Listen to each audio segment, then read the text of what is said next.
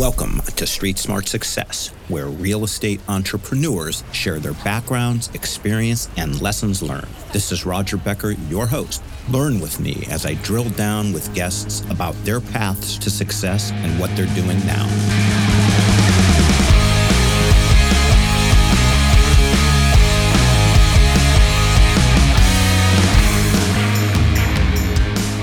Today, we have with us a man who is a true dyed-in-the-wool hustler, and just by virtue of that and, rolled up sleeves, fits the Street Smart Success identity to a T, which is why I've been excited to talk to this guy. He is the founder of Master Passive Income. He is Dustin Heiner. Dustin, welcome to Street Smart Success. Hey, Roger. Thank you so much for having me on the show. I love the premise and the title of your show, being Street Smart. And so I love investing in real estate. I love being a real estate investor because it's what it affords me to do in my life. I literally don't work a job. In fact, I like the term successfully unemployed. I found a way to make money for myself and my family without working that dead-end job or that just over broke job. But then I, have fun all day, hang out with my family, go to the gym and talk to great people like you on awesome podcasts. So I appreciate you having me on the show. You got it. So Dustin, I know that you are in Phoenix, which is absolutely booming. But we talked a little bit before hitting record. I know you're not from Arizona originally. Why don't you tell me, the audience, a little bit about your background, where you're from, and what were the formative years? Oh, totally. So, I'll quickly fast forward to the end. So when I was 37 years old, I was blessed to be able to quit my job because I had enough rental properties coming in. But I started when I was living in California is when I started buying real estate. And I was living in Fresno, California and working. It was 2006. And I realized I couldn't buy real estate in California because it was so expensive and the rents weren't high enough in order to make money. So I started investing out of state. So 37 years old, blessed to be able to quit my job and start from there, just started buying more and more properties out of state because the prices were better, rents were higher. I was making more money in passive income from every single property. But yeah, that's how I really got, I guess the process of getting started was going out of state because it was just too expensive in California. Got it. And so what markets? Ohio, Texas, and Arizona currently. I see. Where in Ohio? I started in Youngstown, which is a really rough area. So it's not the best area to start. Then Akron and Cleveland. Dude, that's my neck of the woods, man. That oh, there you go. Northeast Ohio. I'm from Cleveland. There we go. Northeast Ohio, absolutely. Yeah, my goodness gracious. Wow, that is cool. Well, so how did you wind up into doing real estate? Oh, yeah. So it's actually an interesting story. And the reason why I say that is because I was following the path, just like the path that we're all taught. We're all taught the same path. You go to school, you get good grades. Then you take those good grades, you go to college or university and you get more good grades, hopefully, and you get in thousands and thousands of dollars into debt.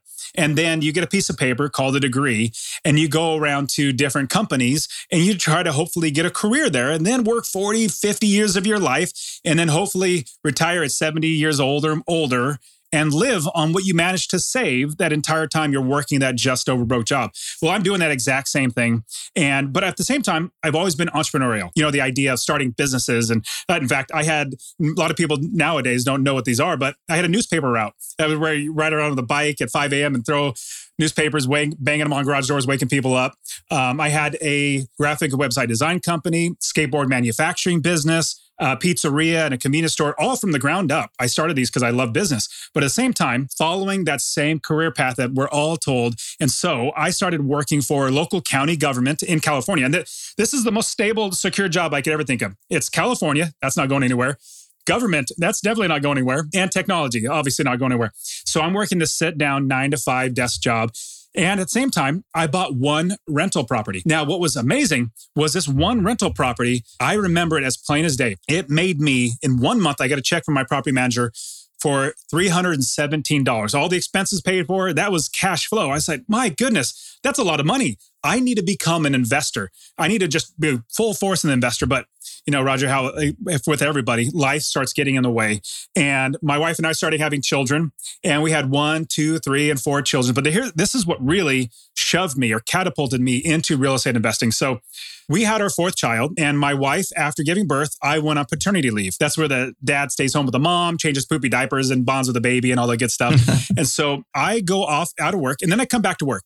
And in that same week that I get back to work, I get a call from my boss's secretary, like the top dog, get a call at Friday at 3:30 in the afternoon saying, Dustin, would you please come to the office? And I said, sure. And I hung up the phone and I paused for a second. I thought, why in the world are they calling me to the office? Like, this isn't normal. And I've seen plenty of movies. Friday at 3:30 in the afternoon is not a good sign. And I started remembering a couple months before I went on paternity leave, there was some rumors or some rumbling going on. There could potentially be layoffs in the county. And I immediately shook it off. I said, there's no way that's possible. I have great seniority. My boss is saying I do a great job. So I shook it off. So I get up and I start walking down the hallway to my boss's office. Now, Roger, this hallway isn't very long. In fact, it's kind of short, but every single step that I took, it felt like the hallway got longer and longer and longer. And it felt like my feet became lead bricks because the weight of potentially losing my job was starting to wane down on me. Well, I passed down the hallway, I turn the corner, and I see my boss's door. His door's closed, and I see a secretary there. Super sweet, nice old lady. And she says, Dustin, would you please have a seat? And she's trying to sheepishly grinning at me, trying to console me with her eyes because she knows everything about what's going on. I know nothing about what's going on. So I go and I take a seat. And I start thinking about my life. This entire plan that we're all taught to work our entire life and eventually retire when we're 70 years old. If I lose my job right now, did I just waste my life doing that? And then I realized, oh my goodness, if I lose my job, how am I going to feed my family? We just had our 4th child. She's literally 3 weeks old. So right then and there, I started thinking, does that make me, if I can't feed my family, does that make me a failure as a husband? Does that make me a failure as a father trying to provide for his family? Well, as I'm sitting there, my hands get all clammy. My forehead gets all sweaty because the nerves is just crushing down on me. Well, the door to my boss's office opens up and out walks a lady, a coworker of mine with a piece of paper in her hands. She is noticeably distraught, noticeably upset. She's not necessarily crying, but you could tell her world has been rocked.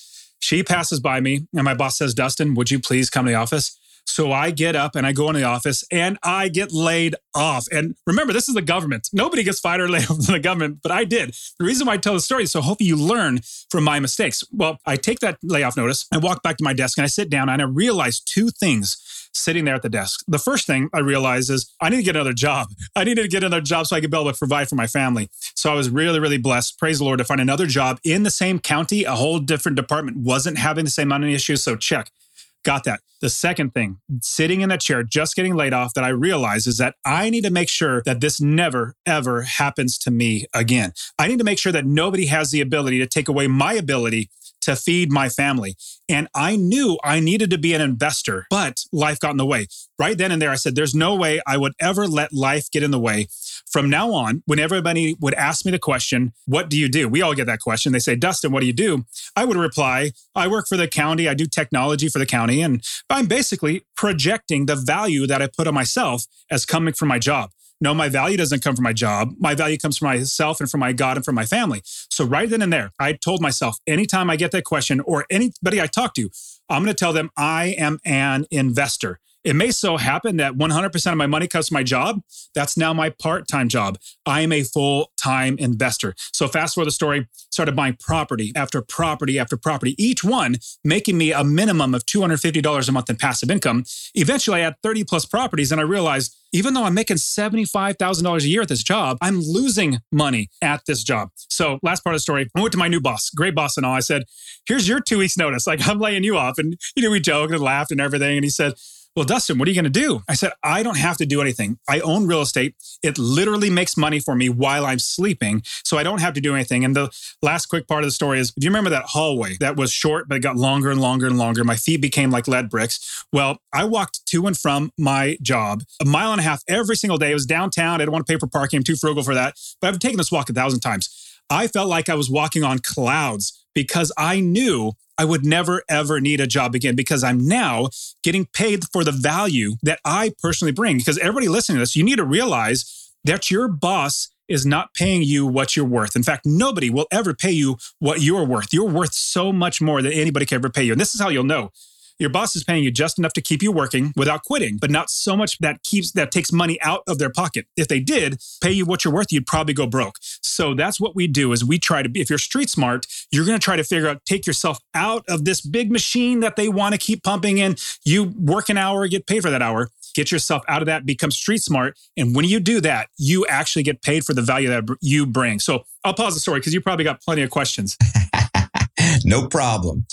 Okay, well, so you said you're in Texas, Arizona, Ohio, and so when you were at that point where you're making $250 a month per house in cash flow, where were all those houses? Were those houses spread out in those three markets even at that time, or those? Do you still have those homes? And yeah, that's the question. Yeah, so I literally never sell properties because when I buy a property, at the minimum, it makes me $250 a month in passive income. I don't buy the property unless that I'm making that money in passive income because that's how I'm going to feed my family. I don't invest for appreciation. I will literally give these properties to my kids. So with that, I don't buy a house unless it makes me $250 a month in passive income. From there, now my properties in Ohio, Texas, and Arizona, that's the minimum. And so I started investing back in 2006 before the crash. And what's great, even when the crash happened, I still made money. So if the market goes up, if the market goes down, or the market goes sideways, I make money because I make sure that I build a business and I buy a piece of property that's going to make me money every single month. Now I have some properties make me $500, $600, $700, even $1,000 a month in passive income because when you build the business and you have the business run itself, then it becomes an automatic business because you have other people, experts doing the work for you. So yes, now all these properties I buy, that's the minimum. But then over time, rents just absolutely go up. And so you continually make more and more money in passive income. You get more in equity. Let's say the value goes up, refinance it, pull the cash back out to buy more properties and get yourself even more wealthy. Okay. What you said the markets in Ohio, what are the markets in Texas and Arizona? Houston and Phoenix. So Houston and Texas and Phoenix, Arizona, the greater, all over. Phoenix is actually pretty big, just like Houston. Okay. And then what is the average in it's probably different per market, but what's the average you're paying for a house and what percent do you have to put down to break even or to make $250 a month? Got it. So you'll definitely know that Northeast Ohio is much cheaper than like say Phoenix or Houston. So in Northeast Ohio, it's probably getting 60,000, 70,000. Give or take. But remember, I'm an investor. So I don't pay market value. I'll talk about Phoenix and Houston in just a second. But I don't pay market value for properties. In fact, I don't pay above. It's homeowners that they go above and they pay more than market value. No, I'm an investor. So I make money when I buy the property. It's called capturing equity. So I buy it for less than it's worth, hopefully 10, 15, 20% less than it's worth. And even in a seller's market like we had in 2021, 22, my students and myself, we were still buying homes all over the Midwest. You see like Ohio, down in Indiana, down in the Carolinas and Florida, great areas, lower priced homes that you still have decent amount of rents. And so usually now I'm blessed to have enough cash where I can buy those, let's say $60,000, $70,000, $80,000 homes, buy them cash, and then literally have cash flow. Now, the ones in Houston, anywhere from $150,000 to $200,000. I don't want to get to like the $400,000 and $500,000 because if you got a loan on one of those, that's a big mortgage that if the tenant moves out, you're going to have to swing that big mortgage. So same thing in Arizona, probably around $150,000 to $250,000 is what I shoot, $250,000 what I shoot for. But the minimum is $250 a month in passive income. Now, people might be saying, well, Dustin, how do you get $250 a month in passive income because of the rents and how expensive interest rates going up and all that sort of stuff? Well, the key is the value of a home for me as an investor is not comparable sales. You talk to a realtor, hey, realtor, how much is this house worth? They'll look at what other homes like that sell for in the area. That's what they value as the comparable sales. Me, no. I value it as how much money can it make me in passive income. And if it doesn't make me money in passive income, well, they're asking too much. I need to lower my offer until I make $250 a month in passive income. And so when I do, and the reason why I'm able to do this is because I've built a business that I know without a shadow of a doubt that I'm going to be making money. Just like if you had a convenience store and you bought candy bars, let's say you have one candy bar, you know, without a shadow of a doubt, you can sell it for $1 all day, every day. And it costs you 50 cents to buy it. Well, you would love to do that. You'd buy it 50 cents and sell it all day. You'd be making a lot of money. But that's the beautiful thing about real estate. Let's say you don't even have the 50 cents and it costs you 25 cents to borrow that 50 cents. Well, that's 75 cents out of your pocket. You sell it for $1. You're still making 25 cents every single time with none of your own money. Same thing with real estate investing. We utilize other people's money, lenders and private money lenders and commercial loans, bundle loans, all this sort of stuff.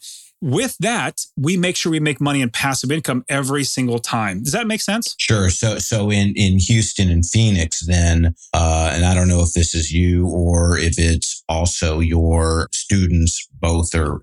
So you are getting financing. You're not putting all cash down. Correct. Okay. And the big reason why I'm able to do that too, like I said, is I build a business so that I know I'm going to make money. And so the cost of financing, I just put that into my business model. To give you an example, or this is a little more big picture too, and you'll definitely understand this, Roger. So I don't pay my mortgage on any of my properties. I don't pay my taxes. I don't pay for repairs. I don't pay for property manager. I don't pay for insurance. I don't pay any of that stuff. I don't even pay for my property manager. My tenants pay all of that. In fact, I don't buy a property unless all of that is accounted for in the expenses and I make $250 a month more in rent. Now, it so happens the money comes into me and I pay it out to the bills, but because I built a business that now runs itself, that has experts running the business and all the expenses are accounted for, my income is accounted for, that is how I'm able to make this business be automatic because I have experts running it, but I'm also automatically making money because I don't buy a property unless I'm making money every single month. Does that make sense? Sure.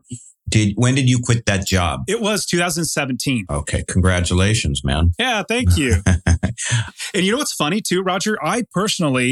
I started investing back in 2006 and I was watching late night TV and I didn't know anything about real estate. And I was watching late night TV. One of those infomercials came on and they said, hey, we're going to teach you about real estate. We're a free 2-hour seminar. We're coming to your town and it's coming. And I was like, okay, that's so excited. So I went to that free 2-hour seminar and it was horrible. It was literally all a sales pitch for a 2-day seminar. They said, it's normally $15,000, but it's $1,000 a day. Run to the back and go sign up, which I did. I ran to the back. I was so excited, signed up. And then I went to that 2-day seminar.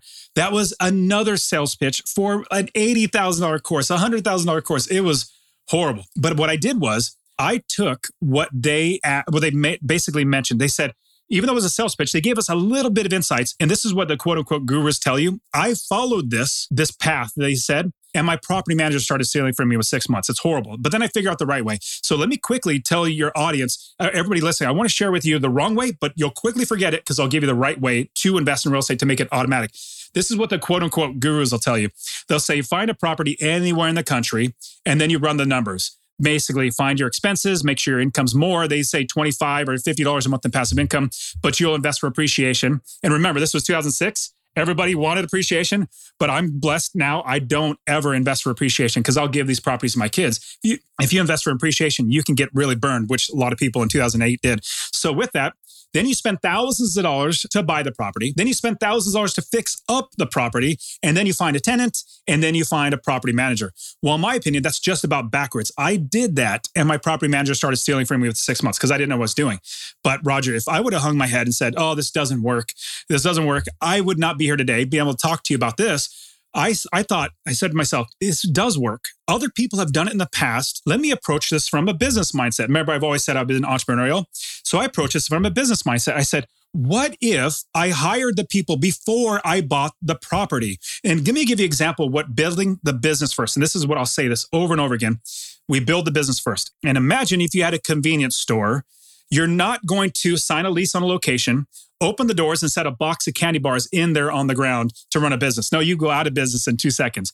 What you would do though, is you would build the business first. You get the gondolas, those are shelving units that all the candy bars go on, the countertops, cold storage, bank accounts, cash registers, insurance, employees, everything in the business before you buy any inventory. What we do is we build the entire real estate investing business and then we buy a piece of property. And that property is our inventory. That's how we're able to then put it into our business and scale our business to be able to grow so much faster because we have experts on the ground who are doing the work for us. So just imagine you built that convenience store and you grab somebody across the street and said, hey, would you come in? You got a pulse, come in and manage my property, can't manage the inventory, manage my customers, manage my business, manage my money. You wouldn't do that. You would hire them slowly. You would interview them. You'd interview many people. Same thing with real estate investing. We build the entire business first.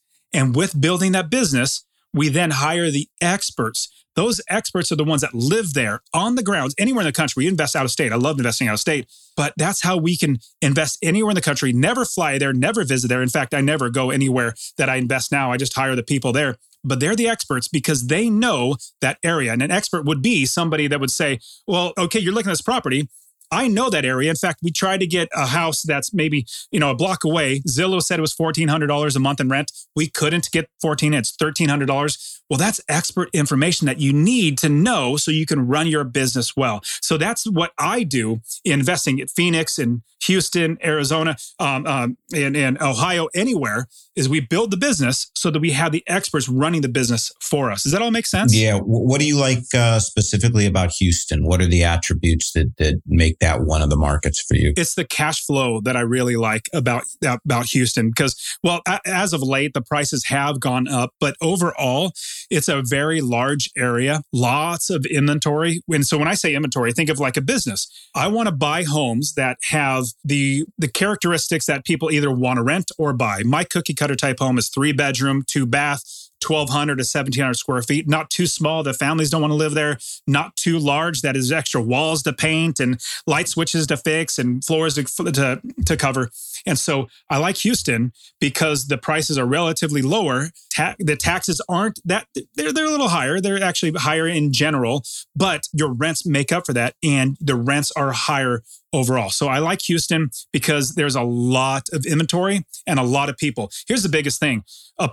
They've asked me back in 2006 and even now, if there's a recession and if there's economy goes bad and people start losing their jobs, won't that lower rents? Like once your rent amount goes down, you're like, well, think about it for a second. If people lose their jobs and their economy goes bad, they lose their jobs.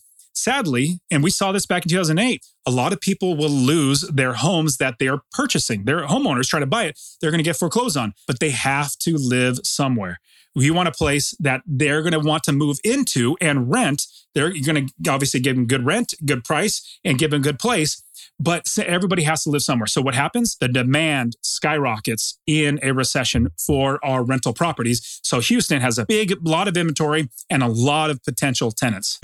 How long do your average tenants stay? Oh, so here's a tip that I like to tell all my students. So in renting a property, there's a low, a high, and a middle rent range. Like a low rent amount, a higher rent amount, a middle rent amount. Now, when the area is, I'll give you an example, like Northeast Ohio. If you want to keep tenants in there for a longer period of time, you should rent it at the lower range if possible. Let's say, it's either $800 low, $1,000 high, $900 in the middle. Well, if you're renting it for $850, your tenants are going to be like, man, I'm getting a good deal. I'm going to stay in there for a long time. Now, Houston's a little different where you can rent it in the middle. Let's say it's, normally $2,400 for the high, $2,000 for the low, and $22 in the middle. You could rent it for $22 and keep them in there. So I personally I hate turnover. That's where tenants move out, fix it up, and get it rented and all that sort of stuff. But I would say in Ohio, honestly, it's like 3 to 4 years because I keep them just like right at the low to the mid. So they're glad that they're there. I keep them to be good properties. And so actually, one of my specific properties I'm thinking of right now in Houston, they've been in there literally 6 years. And it's because when I buy the property, I make sure I'm making money and passive income. And then every little bit of rent increase, it helps me out more because I'm making more money, but it's also not going to really hurt them. Like the one I'm thinking of specifically, I'm charging $1,800, but it can go for like $2,200. But they've been in there for 6 years. So I'm slowly, gradually getting it up. I love keeping them long-term. They're basically paying off my mortgage, paying me passive income and taking care of the property and all that good stuff. I see. And then how are these sourced? Are these just, basically on the market and you just hold your ground and just, kind of figure out what it takes to make the 250, what the kind of reverse engineer it, figure out this is the price I need to pay and just they either accept the offer or they don't, or how do you find the deals? So sourcing and the finding, I literally have wholesalers, realtors, investors, property managers, title companies. Everybody knows that I'm an investor. And remember, like I said from the very beginning, I started telling everybody that I'm an investor. Well, in doing that, people know me as an investor. And if they have a property, like I get title companies saying, hey, this property fell through. They're looking for a buyer. Would you be interested? Absolutely. So as far as sourcing the deals, of course, the MLS, realtors, I personally love wholesalers. If you're a wholesaler, you're my best friend.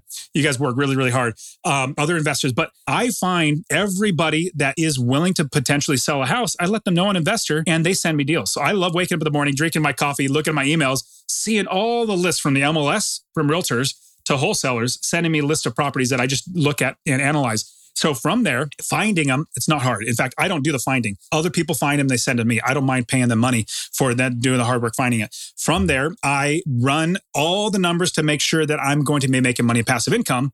And that dictates the offer amount, the top dollar. Like what I tell all my coaching students, we need to know our top dollar, how much we can afford to buy it for, but then how much we can also need in order to fix up the property. And we don't go above that. It may so happen that nobody, like these people that we put offers in on, they're pretty low or lower than market value. Let's say 20% lower than market value.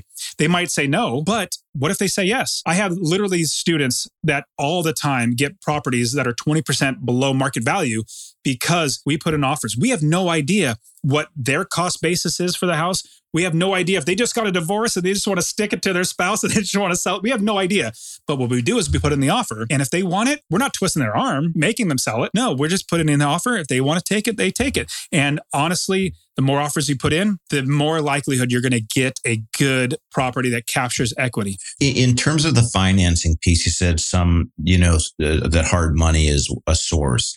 And I know that, hard money could be expensive. So what does the debt piece of it look like in common scenarios? So are they putting any of their own money down, and in a hard money situation, is it all, is let's say they buy a home for 150 grand. Is it 150 grand in hard money, or is there another source? And because obviously the higher the cost of the money, the harder it is to, generate that profit. So what does that piece of it look like, Dustin? Yeah, I totally love creative financing. And so I just like having lots of different people, other investors, other ways to get deals sent to me, like finding and sourcing the deals. I have lots of ways that people send me deals. Same thing with financing. I have lots of different ways to get financing. Hard money is one. Private money is another. If you had cash, obviously, if you have a conventional loan, commercial loan, bundle loans, even signature loans. You go into a bank and say, can I get an unsecured line of credit? And say, yeah, here you go. And you sign your name. It's going to be a little expensive, but you account for that in your business. Just like I said with that candy bar analogy, if it costs you 25 cents, but you're going to make 25 cents, does it matter that it costs 25 cents? I've even used a credit card to buy properties. That's definitely an advanced strategy. I knew my business, so I knew I was going to make money, which worked out perfectly. Now, all of these ways think of them like tools in your tool belt. All these creative ways to do financing, from hard money all the way down to credit cards. These are all tools in your tool belt. We just take whatever deal comes our way. We don't say, I'm only going to buy it with this way. Well, you can, but your options open up when you have tools that you can fit into whatever problem. If you're an investor, you're a problem solver. We have a problem. Maybe we can't get financing. Well, we figure out how to solve that problem. So, also get to part of your question was like the cost of hard money. Obviously, that costs money, and hard money can be expensive. Well, what we look at is we make sure when we buy the property that those costs are accounted for when we buy it. Like, we're not going out into debt. We're not taking out our pocket. We're trying to make sure that when we buy the property, that is accounted for. Now, the big key, though, is we make sure that our numbers work in the long-term debt. So let's say we do buy a house. Let me give you one very specific. I had a student, he's still a student. I have a student. He's a pastor up in Sacramento, California. And he doesn't have any money, but he bought a house like 10 years ago. It has a good amount of equity. I worked with him. We got him a home equity line of credit on his house, like $150,000, whatever it might be. We found a home. It's in Georgia, somewhere in Georgia. He found a house. They were asking like $120,000. He bought it because we negotiate. Remember, we get it lower for like $78,000. Captured almost, over $40,000 in equity right then and there. then fixed it up, got it rented out, and then refinanced it because it was then worth $150,000. We refinanced it, pulled the cash back out. That refinance now is a 30-year fixed on this extra house, the second house. Pulled that cash back out though and paid off his home equity line of credit on his own house, and he can do it over and over again. So these are all creative ways. We just need to make sure that we're accounting for every single expense every single step of the way. Got it. What is the difference between hard money and private money? Hard money. Well, I'll start with the private money. Super simple. You go to your uncle. Hey, uncle, I'm looking to invest. Would you want to lend me money and I'll give you a good return on your money? That's private money. A private person that's not like an institution, somebody that created a business around it. Friends, family members, coworkers. That's private money. Hard money. Think of like a bank, but not necessarily FDIC insured, not necessarily a bank. It's a, let's say, one person or multiple people that create a business. And what they do is they loan their money out. Now, the biggest thing about hard money, though, that everybody needs to remember, hard money is extremely short-term loans. So I've seen as little as 3 months. Like 3 months, you got to pay it back. And that's way too short for me as a real estate investor. Some are 6 months. I prefer at minimum 1 year. So hard money costs you a lot of money to borrow that money, higher interest rate, but they want it back within a year so they can do it over and over again. That's what hard money, they make money lending that money out. And the more they could turn it over in 1 year, the more they make money. So that's the big difference between hard money. It's more of a person that makes a business as opposed to friends and family members that just want to, get a better than a bank account return on their money. Got it. So you've been investing since 2006. You don't sell. Approximately, what's the scope of your portfolio? I mean, how many of these things do you own? Yeah, I own 30 plus properties now. I even have syndication where multifamily, I invest passively. I have enough money coming in that I now invest passively as well. And so recently just got into a couple hotels, which is fun. I always loved playing Monopoly growing up. So now I'm playing Monopoly, buying hotels now, which is a lot of fun. But the portfolio is predominantly single family homes or residential, 4 units and below. And at best, we are trying to cash flow every single property, $250 at the minimum. And here's the great thing. The reason why I was able to quit my job is because it's simple math. I started thinking, one property making me $250 a month. That's $3,000 a year in passive income. Well, 10 properties, that's $2,500 a month without working. $30,000 a year in passive income. 20 properties is $5,000 a month. Remember, that's the minimum. $5,000 a month, $60,000 a year in passive income. And just over time, like I've literally owned these properties, since 2006, some of them since 2006. I haven't sold any of them.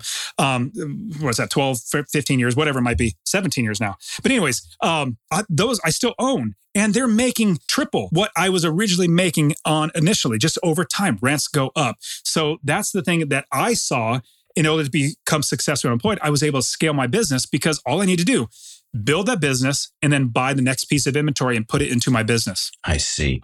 You've just, you worked hard. You put one foot in front of the other. You are successfully unemployed. So the last question is, Dustin, if somebody wants to learn more, figure out how to do this, work with you and, get involved with you, how do they contact you? Yeah, absolutely. Actually, I have a free course. I just love giving this out and seeing people change. Do you mind if I give it to everybody? No, that's why I asked. Awesome. So I have a free course, show you how to do everything, literally nuts and bolts of everything, building the business, scaling the business, making sure you're making money every single month. If you text the word rental, RENTAL, rental to 33777, rental to 33777, I'll literally give this to you. You'll be able to get started. I have lots of people just invest just from this free course. You can even go to masterpassiveincome.com/free course. All one word, /free course. I'll literally give it to you. You can even find me. I have my own podcast. It's actually a solo show. It's just me literally giving out this content. When I quit my job, I had so much extra time and I had friends and family members asking me how to do this.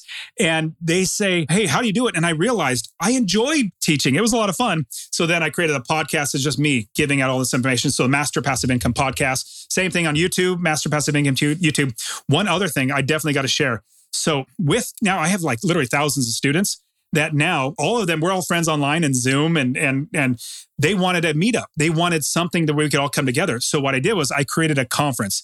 It's a real estate wealth builders conference is what it's called. And I've called up 40 of my friends that have their own students, their own influencers. They have their own podcasts and everything.